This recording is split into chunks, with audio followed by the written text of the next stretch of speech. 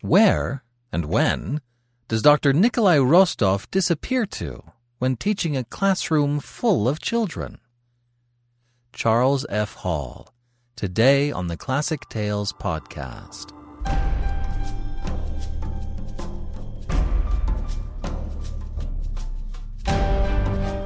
Welcome to the Classic Tales podcast. Thank you for listening.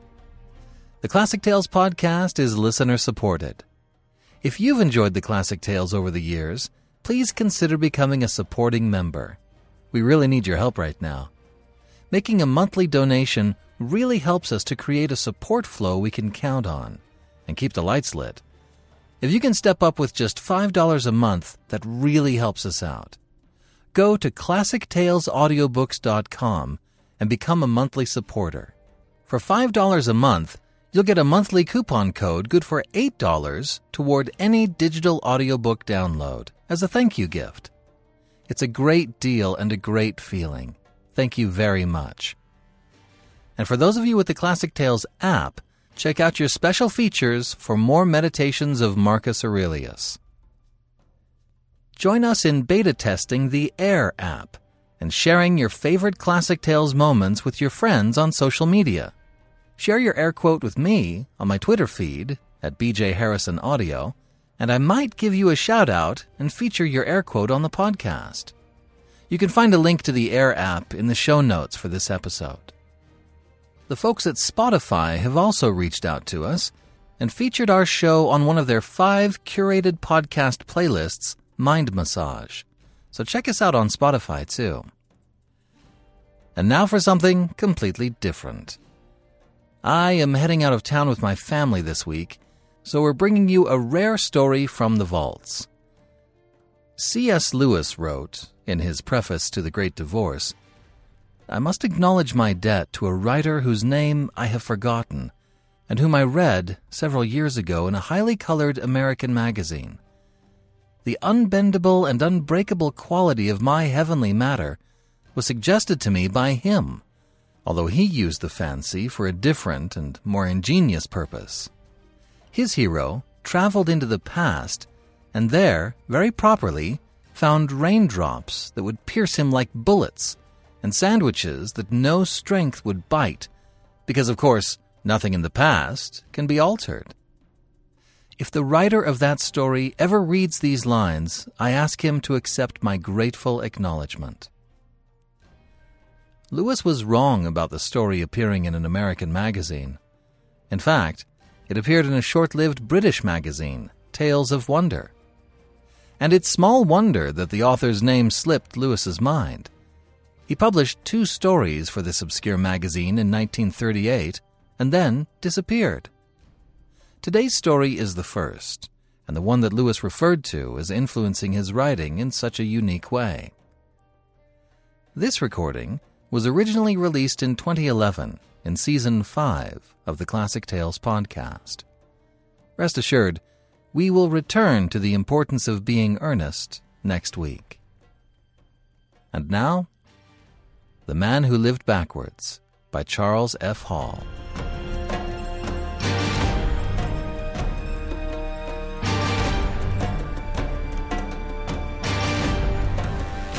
The case of Nikolai Rostov was bewildering enough in its confirmed facts, without taking into account his personal narrative.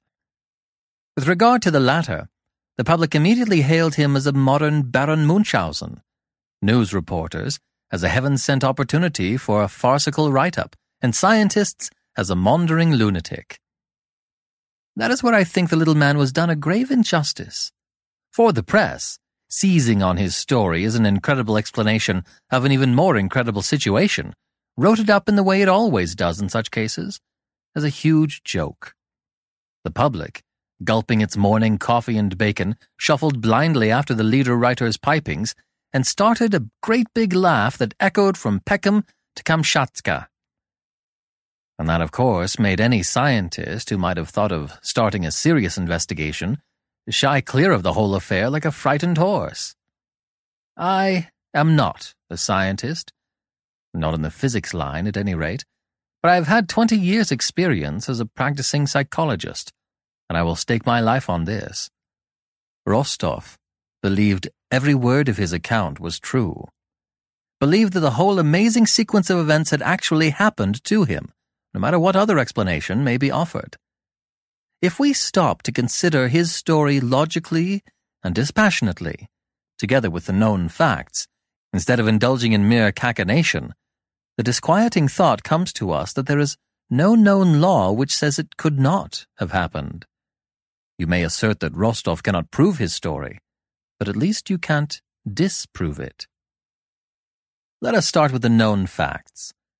The beginning, or the end of the affair, whichever way you choose to regard it, has plenty of witnesses. Nikolai Rostov, dark, inoffensive, and 5'6", was physics and chemistry master at Gayling Grammar School. He had no relations in England, but he had two friends, one Hans Schoten, a Dutchman, and the other Harold Matheson, history master at the grammar school. These three had a common interest which brought them together at leisure time in a hut on some wasteland on the outskirts of Gayling. They were all interested in modern experimental physics, and had got together a rough but fairly efficient laboratory in which they were trying to duplicate and extend some of Lord Rutherford's experiments in the transmutation of elements. In connection with this, at the time, they were studying the effect of high-frequency, high-voltage electrical discharges, miniature lightning flashes of 1,000,000 volts, to use Rostov's words. On Tuesday, January 20th at 3 p.m., Rostov was on the platform of his classroom in the grammar school taking the third form. He was standing in full view away from his desk. He did not seem in any way unusual in manner or state of mind. There was not the slightest warning that anything out of the ordinary was about to occur. Yet, as he was tapping the blackboard with his pointer, demonstrating one point, something happened to him which startled his politely blank-faced class far more than if he had stood on his head and screamed. He disappeared. No sound, no flash, nothing. Only 31 round-eyed, open-mouthed boys staring at an empty platform. It says much for the impression which the incident made upon them that they sat in silence for fully 3 minutes before one or two older boys made a tentative search and finally went for the headmaster. But the most painstaking scrutiny of a combined force of masters and prefects revealed only one thing, that the science master had vanished in a split second from the Gayling Grammar School. The third form, meanwhile, found its voice and discussed the miracle from every conceivable angle, though the only explanation, meeting with almost general agreement, came from a golden-haired infant who darkly hinted that the devil had claimed his own. To suggest that the whole of these 32 witnesses were hypnotized is going a little too far. Besides, the masters were certainly not hypnotized, and as Matheson confided to me when talking over the case afterwards, "Anyone who thinks he can hypnotize those young devils has never had any experience of Gayling grammar scholars." Rostov's story. As you know, that wasn't the last that was seen of Rostov on that amazing Tuesday afternoon. For at precisely the same instant that he disappeared from his classroom platform, or as nearly as can be ascertained, he appeared out of the air in the grounds of Mrs. van der Orvik's stately house, approximately 1.5 miles away from the grammar school. A minor detail is that he had no slightest vestige of clothing on him. The only witness to his coming in this case was the head gardener, a simple-minded man by the name of Curl, although the postman, in response to Curl's shout, caught sight of him about 2 minutes afterwards. To see a man pop out of nothingness in the middle of an empty lawn is not exactly a sedative for the nerves.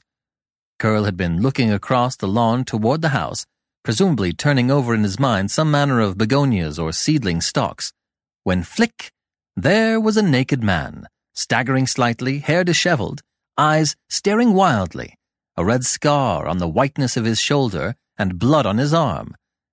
The gardener's natural alarm was increased by Rostov's first action, which was to run towards him shouting the strange words, "Thank God it stopped! You're moving right! You're moving right!" Curl admits frankly that he thought he had to deal with a lunatic, and reached hurriedly for a spade, at the same time calling to the postman who he had seen passing down the drive. Rostov, however, made no hostile act, but simply kept shaking the gardener's hand and babbling incoherently. On seeing him at closer quarters, Curl realized that the man was weak and exhausted.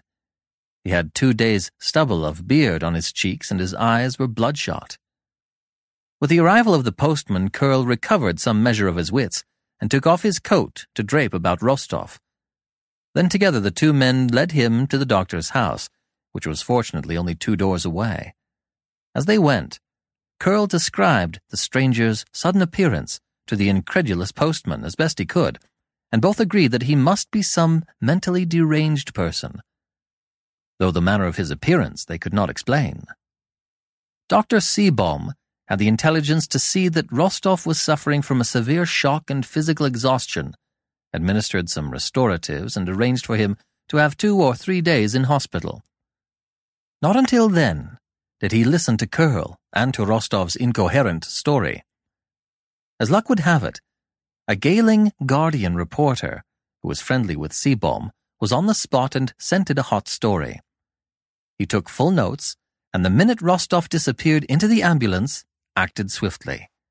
The result was that the morning papers trumpeted the whole story, although it was not until the next evening that it was connected with the Gailing Grammar School affair. Those first accounts of Rostov's amazing experience were garbled in the extreme, and for the sake of clearness I will set down here not the first disjointed recital, but the story as Rostov told it to me later, soberly and earnestly. It began with him being in the laboratory on the outskirts of Gailing at 6:30 p.m. on Thursday, January 22nd. It was here that the public drew breath and let out its first great whoop of laughter. For on the Wednesday morning when the story appeared, Thursday simply hadn't been. It was tomorrow. It was the misty future. It was a dream more transient than a bursting bubble. It had smashed Rostov's reputation as a truthful man at the very start. But try to keep an open mind and listen to his story as he told it. For he swore that on Tuesday he had conducted his class without the slightest untoward incident. On Wednesday he had got up, shaved, breakfasted, gone through a normal school day, witnessed a fire at the elite cinema at night, gone to bed, and so on again through Thursday until, at that fateful moment of 6:30, he was in the laboratory which he shared with Schoetzen and Matheson. The other two were also there, in the main workroom, getting ready for a discharge which was to take place at 7. Schoetten, who had no professional ties, had been there since 3 p.m., attending to the generators that were building up the charge in the great copper cone which hung 4 feet above the ground plate. The discharge gap acted very much in the same manner as an ordinary simple spark circuit works, with certain modifications due to size. A condenser, in which was stored the charge built up by the generators, an enormous flat-ribbed inductance, and the gap itself, formed the major parts of the circuit. The breakdown voltage across the gap was the neighborhood of the 1,000,000 volts, and when the flash took place, the condenser would empty and recharge some thousands of times per second, in tune with the high-frequency oscillations. The other Rostov. Rostov said that on the Thursday evening he had been in the small cubbyhole adjacent to the main room, where he had some short-wave radio apparatus. He had been listening in for some 20 minutes, but got only very poor results due to very bad atmospherics, when he became aware that a freak thunderstorm was approaching outside. It was very unusual for the time of year, but there had been a spell of mild weather previously. Anyhow, he gave up the radio as a bad job, got up, and went into the next room. He had intended to hang his headphones on their hook, and he pulled the terminals from their sockets for that purpose, but instead of bothering to go to the rack at that moment, kept them on his head and slung the dangling leads over his shoulder. He was surprised to find how dark it had grown when he entered the main laboratory, and realized that the storm must be much nearer than he had thought. He crossed toward the discharge gap with the intention of taking a look at the meters, and remembers Schoten making some warning remark about not touching the negative cone, though of course he knew well enough himself not to touch any of the charged apparatus. He went to take a look at the main voltmeter, and to see it behind its mica covering in the poor light, he had to lean sideways and peer closely. The strain in the condensers and across the gap would then be roughly 850,000 volts. As he bent, the loop of flex from the headphones slipped from his shoulder and fell across the ground plate, the tips of the metal terminals resting on bare copper. Instantly he dropped a hand to switch them off, but before he could do so, there came a blinding flare of light all about him and a stunning crash of sound. He threw himself back, blinded and dazed. His first thought was that in some inconceivable manner the gap had shortened and he was electrocuted. But when he could think clearly, he realized that the charge was not sufficient for a flash, and in any case, Schoten had not closed the switch which completed the circuit. After a moment of blinking and a fleeting sensation of severe nausea had passed, he was surprised and relieved to find himself still alive. Surprisingly, too, the laboratory seemed to have suffered no damage. The gap was there, windows, apparatus, all unchanged, his friends bending over a bench. No, something was wrong. His clothes, the headphones, had vanished completely. He stood agape with amazement beside the gleaming copper gap, stark naked. For some time, he told me, he could do nothing but stand there like a village idiot, with staring eyes and hanging jaw. Helplessly he gazed around, as though the missing clothes might be dangling in mid-air, and as he did so he became aware that there was someone else in the room whom he had not noticed before.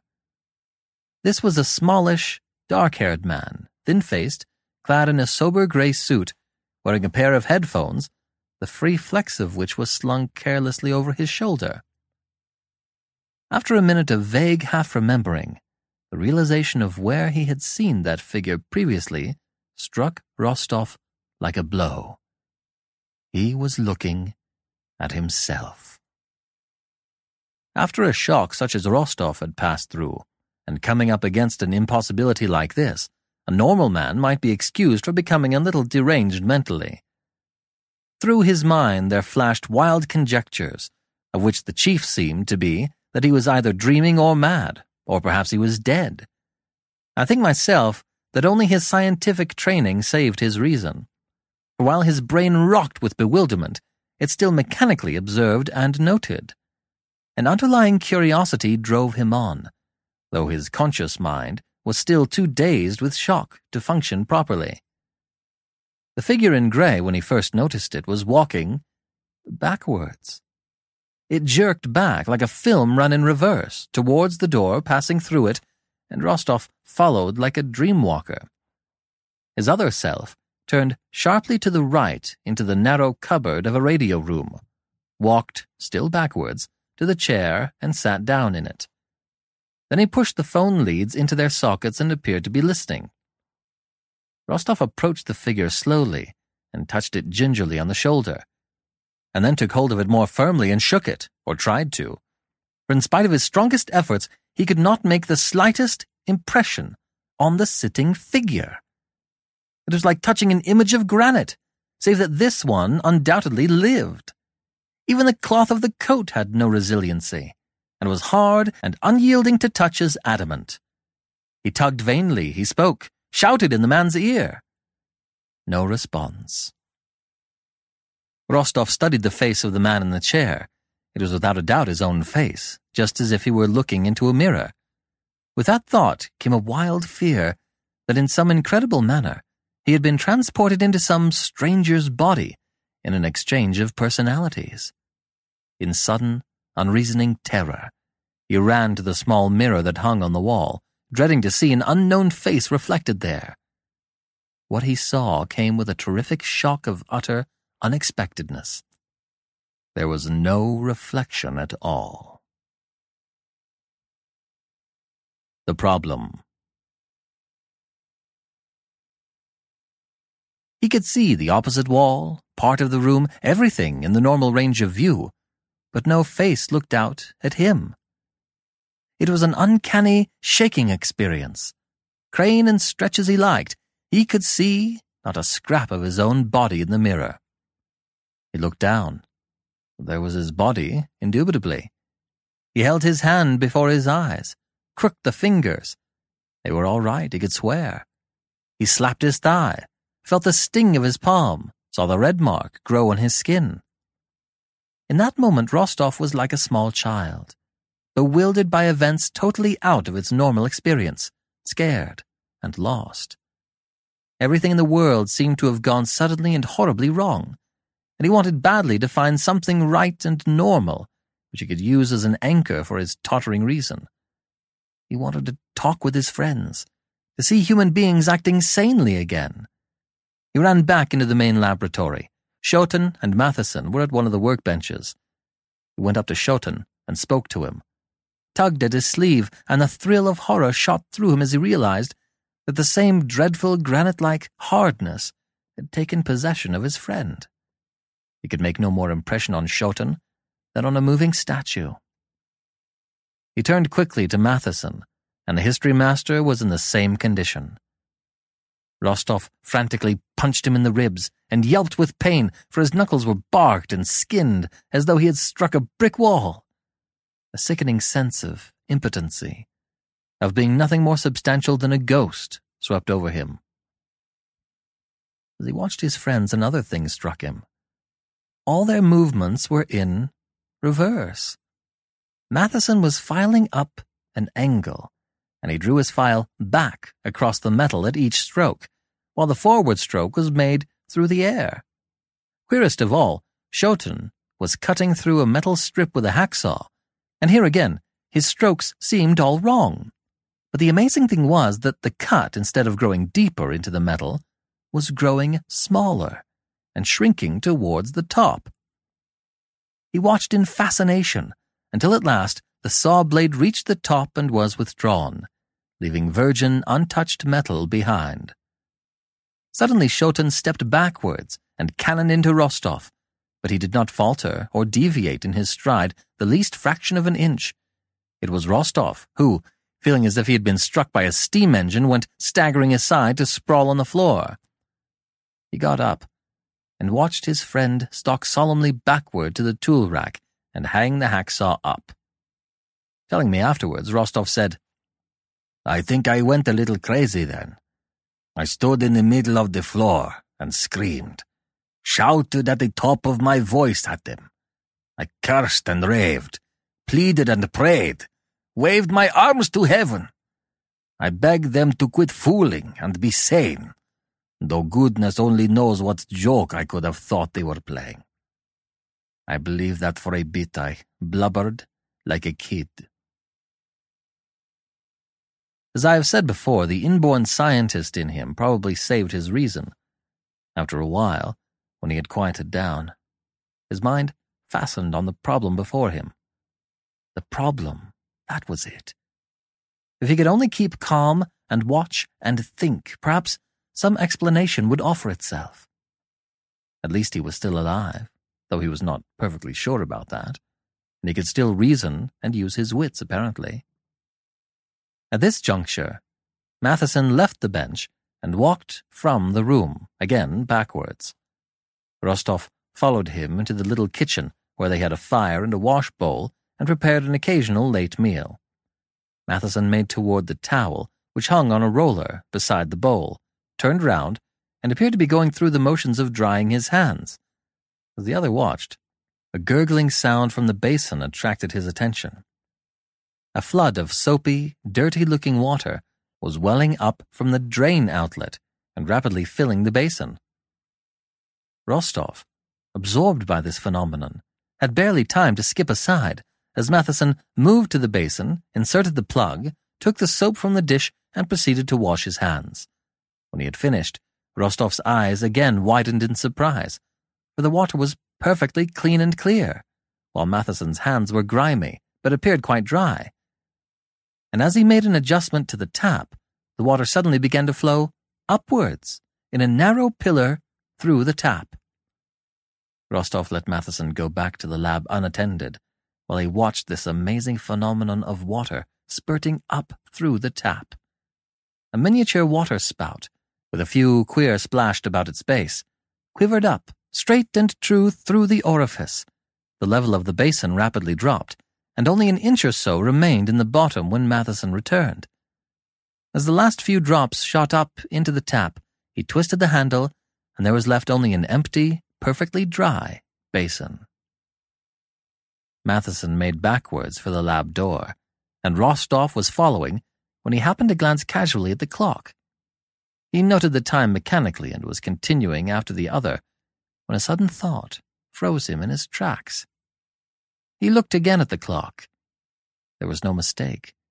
The hands showed 17 minutes past 6. Yet when he had come out of the radio room and glanced up at the clock in passing, it had been 6:30. Backwards in time. He stood as if petrified, gazing at the clock. It was in that moment that the first flicker of the nerve-shaking idea licked through his mind. It was a possible but crazy explanation of the whole ridiculous affair. He slumped into a chair and tried to think coherently. Was it possible that when a puzzling flare of light had come, his time sense had in some way been reversed, turned back to front, as it were? Or to put it another way, had he been plunged into a time stream which flowed in exactly the opposite direction to the normal one?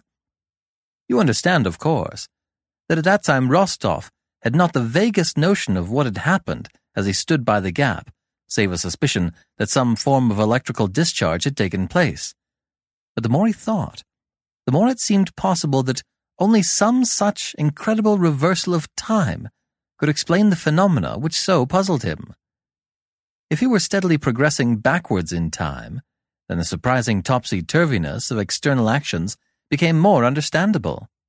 His friends walking backwards, for instance, the water that flowed upwards, his ability to see himself. He was simply witnessing the past, like seeing a film run in reverse. But more than witnessing, he was living through the past, every second taking him deeper and deeper into it. He looked at the clock again. He was already separated from the world of normal time by 3/4 of an hour. He began to sweat as the horror of the situation took hold of him. 3/4 of an hour is not long in everyday life, but to him it was as good as eternity. It seemed he was doomed never again to converse with his friends or any human being, never again to see a sane, understandable world.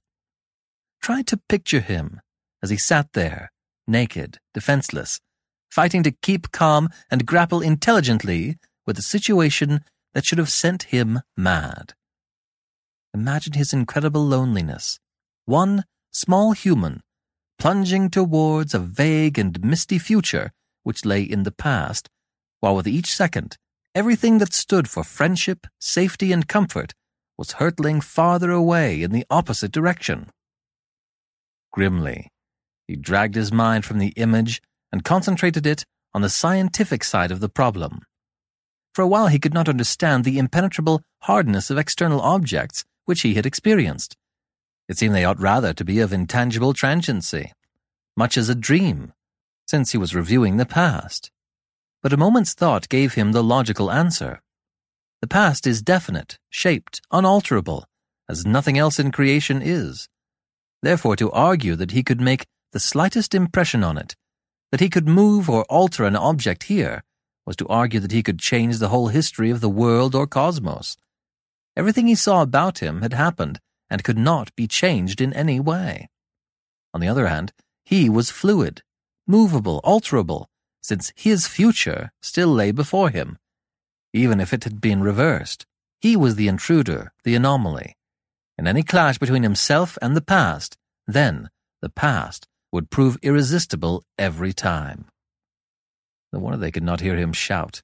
No wonder they could not feel a punch. He was no more than a chimera. He sat, gnawing his lip and frowning at the clock for almost an hour. There would be all sorts of queer effects. He would have to keep dodging out of people's way or run the risk of being brained. If he happened to get into the path of a fly or a bee going at speed, it would bore through him more surely than any bullet. The sun, for him, would sink in the east and rise in the west. He would see trees and plants growing downward until they shrank into the ground and turned to seed. The seed would leap through the air or be carried by birds to the parent tree, would change to flowers, to buds, back through all the endless cycle. At last he roused himself and made his way to the outer door. Fortunately for him it was ajar, and he managed to squeeze through. He had no desire to be shut in when Schouten left at 3 o'clock.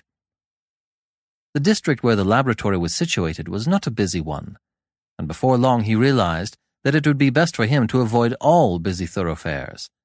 Never until now had he realized how much the world depended on forward movement. How rare in normal life is retrogression. It was a startling experience to see motor cars suddenly whiz round corners, traveling backwards, to see pigeons take off from the ground stern first in a flurry of wings, to see a black feather which had fallen from a crow's wing in the past float up into the air and neatly fix itself into the bird's sable plumage as it flew solemnly backwards. He found it almost impossible to prejudge people's movements. All his instinctive mental calculations were upset. A man looking into a shop window would without warning slip into reverse and come striding at Rostov, who would leap wildly aside. A ball lying in the roadway would suddenly start into life, come rolling and bouncing along, then fly past his head into the hand of the urchin who had once thrown it. After a time he learned to keep a wary eye on any movable object nearby, but the process of learning was a painful business and involved many bruises and shakings. Doomed. All through Thursday, as the afternoon drew on to morning and the sun rose to the south and began to arch downward into the east, Rostov wandered at random, his plight almost forgotten in the unparalleled novelty of his surroundings, which appealed to the scientist in him. There seemed no reason to hope that the condition in which he found himself would ever revert to normal, though the prospect of spending the rest of his life as a helpless ghost among the scenes of an iron-bound past was not pleasant. By the middle of the morning, the thought of a prolonged existence in this state ceased to bother him. He realized what he should have done before, that unless a miracle happened, in a few days he would be dead of starvation and thirst. Not until the pangs of hunger drove him to try to sample some sandwiches from a coffee stall was the realization brought home to him. Tug and strain as he might, he could not lift the smallest crumb. He tried bending his head to bite a piece from a sandwich, but it was like trying to bite a concrete slab. He tried to lift a cup of coffee, but it was immobile as a rock. In a sudden panic, he dipped his fingers into the cup, trying to scoop up a little of the liquid. He could not even ripple the surface. It was like scratching at a block of brown glass. He stood there in dismay. It was only to be expected, of course. In any case, even if he had been able to contrive any crumb of food down his throat, he could not have digested it. If he had moved away, it would simply rip a hole in him, since it would inevitably stay fixed in its own position. Strangely enough, the knowledge that he was a doomed man did not utterly unnerve him. In spite of the jokes that were leveled at him, I think there was the stuff of a truly great character in that insignificant little schoolteacher. His odyssey was a more bizarre one than any Ulysses ever dreamed of, yet the hunger for knowledge, the intellectual interest of a pioneer in a mighty experiment, transcended for him the fear of a slow and lonely death. He even smiled wryly as a workman stepped backwards up to the stall, turned, picked up an empty cup, lifted it to his lips, and after a moment set down a streaming full cup of coffee.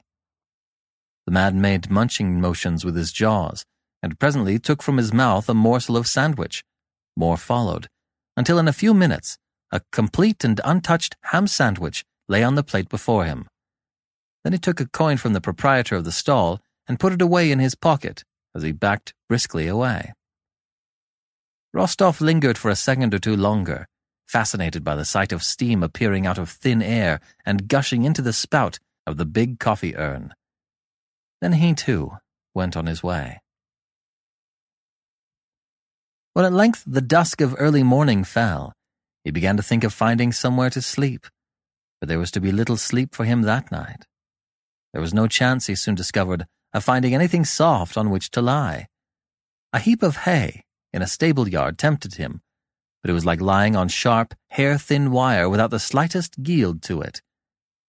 For the greater part of the Wednesday night, he wandered disconsolately through the empty streets until fatigue forced him to sit on a doorstep and rest his back against the door. If it was hard, it was at least smooth. He dared not let himself sleep, for fear he should be sleeping when anyone came in or out of the door, but towards Wednesday evening he dropped into a troubled slumber for an hour. With the chiming of 10 o'clock from the church tower, he awoke and rose wearily to move on. The Wednesday night crowds were still about, and he felt it would not be safe to sleep longer. He rubbed a hand over his stubbled chin as he went. You will note that the mere metabolism of his body still continued normally. His hair still grew. His body became fatigued and needed food. Blood circulated steadily in his veins. His heart thumped in regulation time, which explains why he was able to remember the whole train of events, from Tuesday to Thursday, and back again to Tuesday. As far as his physical self was concerned, it was one unbroken period of time. Throughout the Wednesday, he worked more and more out towards the countryside, avoiding the busier thoroughfares. He was feeling faint with hunger and exhaustion, and his reflexes were slower in responding to danger signals, as was proved by 1 or 2 narrow escapes. Once he came upon a cat, walking gravely backwards towards a low wall, and unthinkingly tried to cut in between cat and wall. As he drew level, however, the cat crouched and suddenly sprang, tail first, through the air towards the top of the wall. Rostov was not quite quick enough in dodging, and she caught him a glancing blow on the shoulder that sent him spinning a dozen yards and left a raw gash that dripped blood along his arm. After that, he roused himself to walk more warily, but despite his care, he was almost caught in the morning. Waiting for death. The Wednesday morning was dull, with low gray clouds overhead. About 11 o'clock he noticed a curious dampness which spread in patches over the roads. As time passed, this dampness ran together and increased, until by 9 o'clock something like a thin sheet of ice or glass covered the paths, and brown water was gushing up from the drains and culverts. Rostov was surprisingly slow to grasp the meaning of this, until he saw something like a streak of silver shoot up from the road, and another odd one here and there. Then the explanation and the thrill of imminent danger shot through his mind, and he leaped for a providential nearby passageway. Inside 5 minutes he was gazing out at the strangest rain shower he had ever seen, a shower in which the drops, like deadly silver bullets, shot up at lightning speed from the ground and vanished into the sky. Pools in the road split up into a myriad tiny streams that spread away in all directions and finally dissipated themselves in drops which hurled themselves at the clouds above. Had he been caught out in that queer rainstorm, his body would have been slashed to ribbons in a matter of seconds. After about 20 minutes the shower abated, and presently he could see dry patches between the spots. Then the dry patches joined up and became bigger, while the spots of rain became fewer, until at length the last one had flashed upward out of sight, and a bone-dry road was left behind.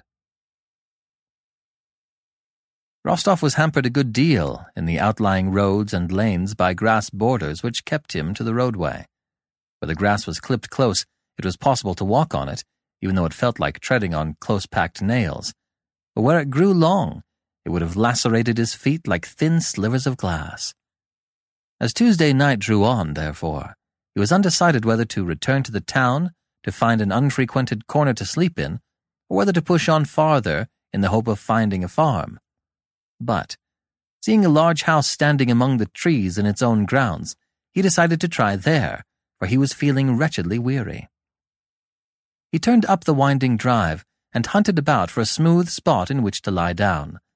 Passing an open window, a weird cacophony of noise startled him, and he could not think what it was until, Looking through the window, he saw a gramophone on the table. It was the first time he had heard a tune played backwards, and try as he might, he could not place the melody.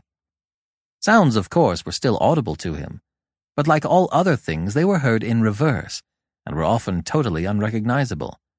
Speech came from the lips of people about him as mere gibberish, while the song of birds was changed to disjointed notes. Even the hooting of cars was different. Only sounds without changes of note, such as an engine whistle or the clatter of horses' hooves, seemed familiar.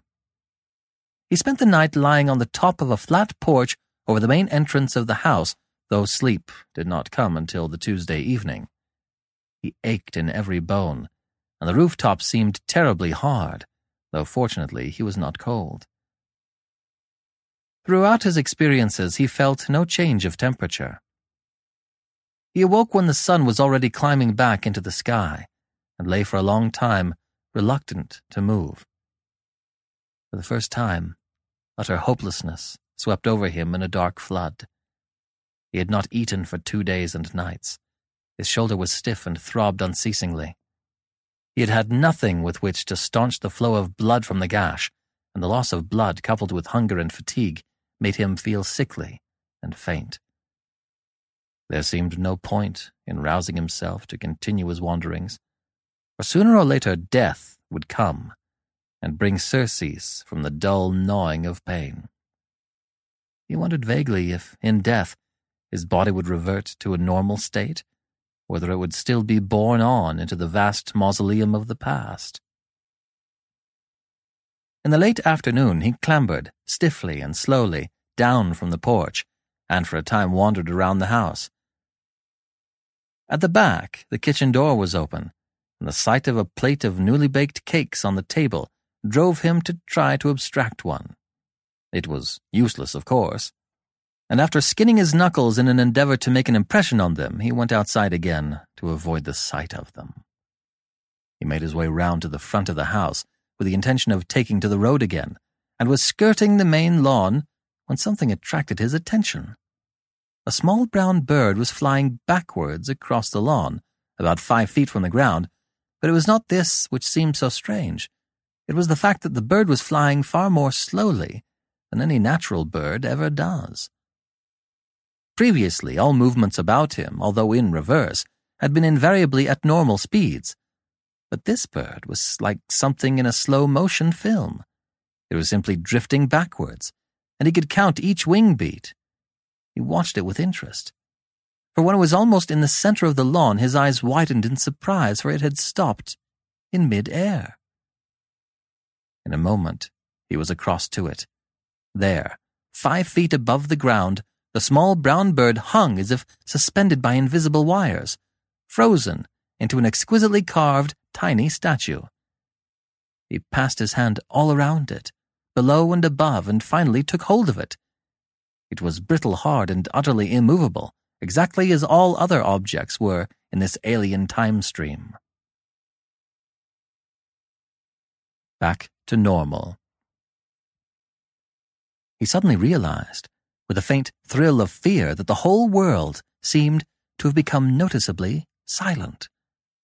A vast quiet was all about him. Not the faintest twitter of a bird, not a rustle of a branch, not a click or tap sounded anywhere. He stood stock still, as if afraid to stir, lest some other nightmare was about to beset him. As he slowly turned his head, he discovered that all motion, too, seemed to have ceased. A gardener who had been bent over a border was grotesquely crouched, one hand half stretched out. The slight dip and sway of the branches in the breeze had stopped. A film of smoke from a chimney balanced in the air like a spray of blue glass.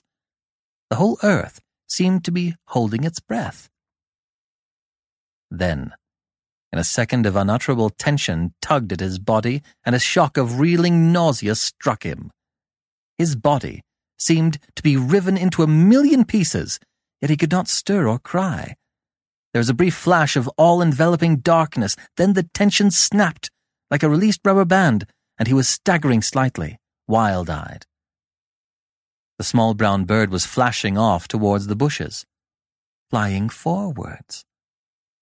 The gardener stood gazing at him with a ludicrous look of amazement on his face. Rostov realized, with a sudden wild thrill of hope, that the man could see him. He ran forward, babbling incoherently. The next instant he was shaking the hand of the astonished Mr. Curl, laughing and weeping at the same time. Well, there you have Rostov's own story, and the main facts of the case. But there are one or two more facts which you can call evidence or coincidence, whichever way your inclinations lean. Rostov said that, on the Wednesday night, he had been attracted by the crowd to the Elite Cinema at Highgate. He was on the outskirts of the crowd and did not have a very good view, but he at least saw the firemen break in by the second-floor balcony and the clouds of dense black smoke which rolled away on the night breeze. His story appeared in the Wednesday morning papers, and that same evening at 6 o'clock, the Elite caught fire and the fire brigade was called out. Rostov, of course, wasn't there. He was in hospital, sleeping peacefully. But is it a coincidence that he should have guessed or dreamed that a fire would occur on that identical night? Again, what can you make of this? Schoetzen and Matheson went to visit Rostov in the hospital naturally. They were carrying on with the experimental routine at the laboratory and letting him know how the work was progressing. On Thursday evening, they were both working in the main room when a freak thunderstorm came up from the south. Unusual for that time of year, but not unprecedented. There were one or two desultory flashes of lightning. Then at 6:31 p.m. precisely, a vivid flash struck the roof and passed by the giant copper discharge gap to Earth. The gap had been partly charged and was due for breakdown at 7 o'clock. The upper cone was badly melted, the ground plate buckled and fused, and much of the adjacent apparatus was fused or burnt. Unaccountably, immediately after the flash, they found a complete suit of grey cloth, underwear, boots and socks, badly singed and burnt, beside the gap, together with a twisted object which at first was unrecognizable. Later, however, they judged it to be the remains of a pair of headphones, though how either they or the suit got there was more than the two men could say. In my own mind, I feel convinced that Rostov actually went on from Tuesday to Thursday in the first place, conducting his classes and behaving in every way as a normal person should. Then, on that Thursday evening, he was twisted into a reversed time stream and started to come back on his own tracks, as it were. Thus, he would see himself in his former existence, a helpless spectator of his own past. But when the process slowed down and stopped, and he was released into the normal time stream on Tuesday at 3 p.m., an apparent anomaly appears at once. There would be two Rostovs existing at the same time. Would have been, that is, except for the inflexible law that states that a man cannot exist in two separate places during the same period of time. But the instant that he came back into the normal time stream and appeared on Mrs. van der Orevik's lawn, his former Tuesday to Thursday existence was automatically cancelled, obliterated, washed out as if it had never been, which explains his startling disappearance from the grammar school. He had to start the Tuesday to Thursday time journey anew, but this time in a hospital ward. Yet since his metabolism and physical processes were unchanged through the adventure, he could still remember his former existence, even if it no longer existed in the minds of other people. Of the mechanism of his transition I can say little, since, as I remarked before, I am no physicist. It seems possible that the lightning flash struck him, or the main force was diverted through the headphones, with the result that Rostov was twisted out of the normal time stream. Whether the presence of the discharge gap had any effect or not, it is hard to say. Certainly the freakish effects of lightning have long proved difficult to explain. It is a curious case, but I am inclined to think it is not unique. In the past, there have been many unexplained disappearances.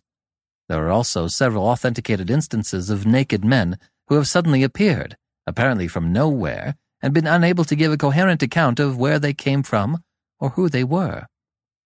Anyway, you have heard Rostov's story, and may form your own opinion as to the most probable explanation of the whole strange affair. Though you may be inclined to ask, what does Rostov himself think about it all? I can only tell you this. Nikolai Rostov, has changed his name to Norman Robinson, has grown a mustache, and wears horn-rimmed spectacles. He has gone to work in a certain industrial town whose name I have promised not to reveal, and where he is not known. Rostov is trying to forget.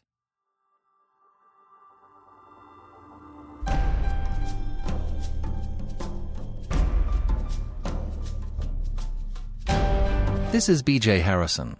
I hope you've enjoyed this unabridged production of The Man Who Lived Backwards by Charles F. Hall. If you have enjoyed this book, please become a supporting member of the Classic Tales at ClassicTalesAudiobooks.com. You'll find many ways of supporting us, starting at only $5 a month. Each donation comes with a monthly thank you code for expanding your classic audiobook library. You can also rate and review us on Spotify or wherever you get your podcasts. Every little bit helps. Thank you for joining me today and allowing classic literature to awaken your better self. Please join me every week, and we'll rediscover the greatest stories ever put to paper.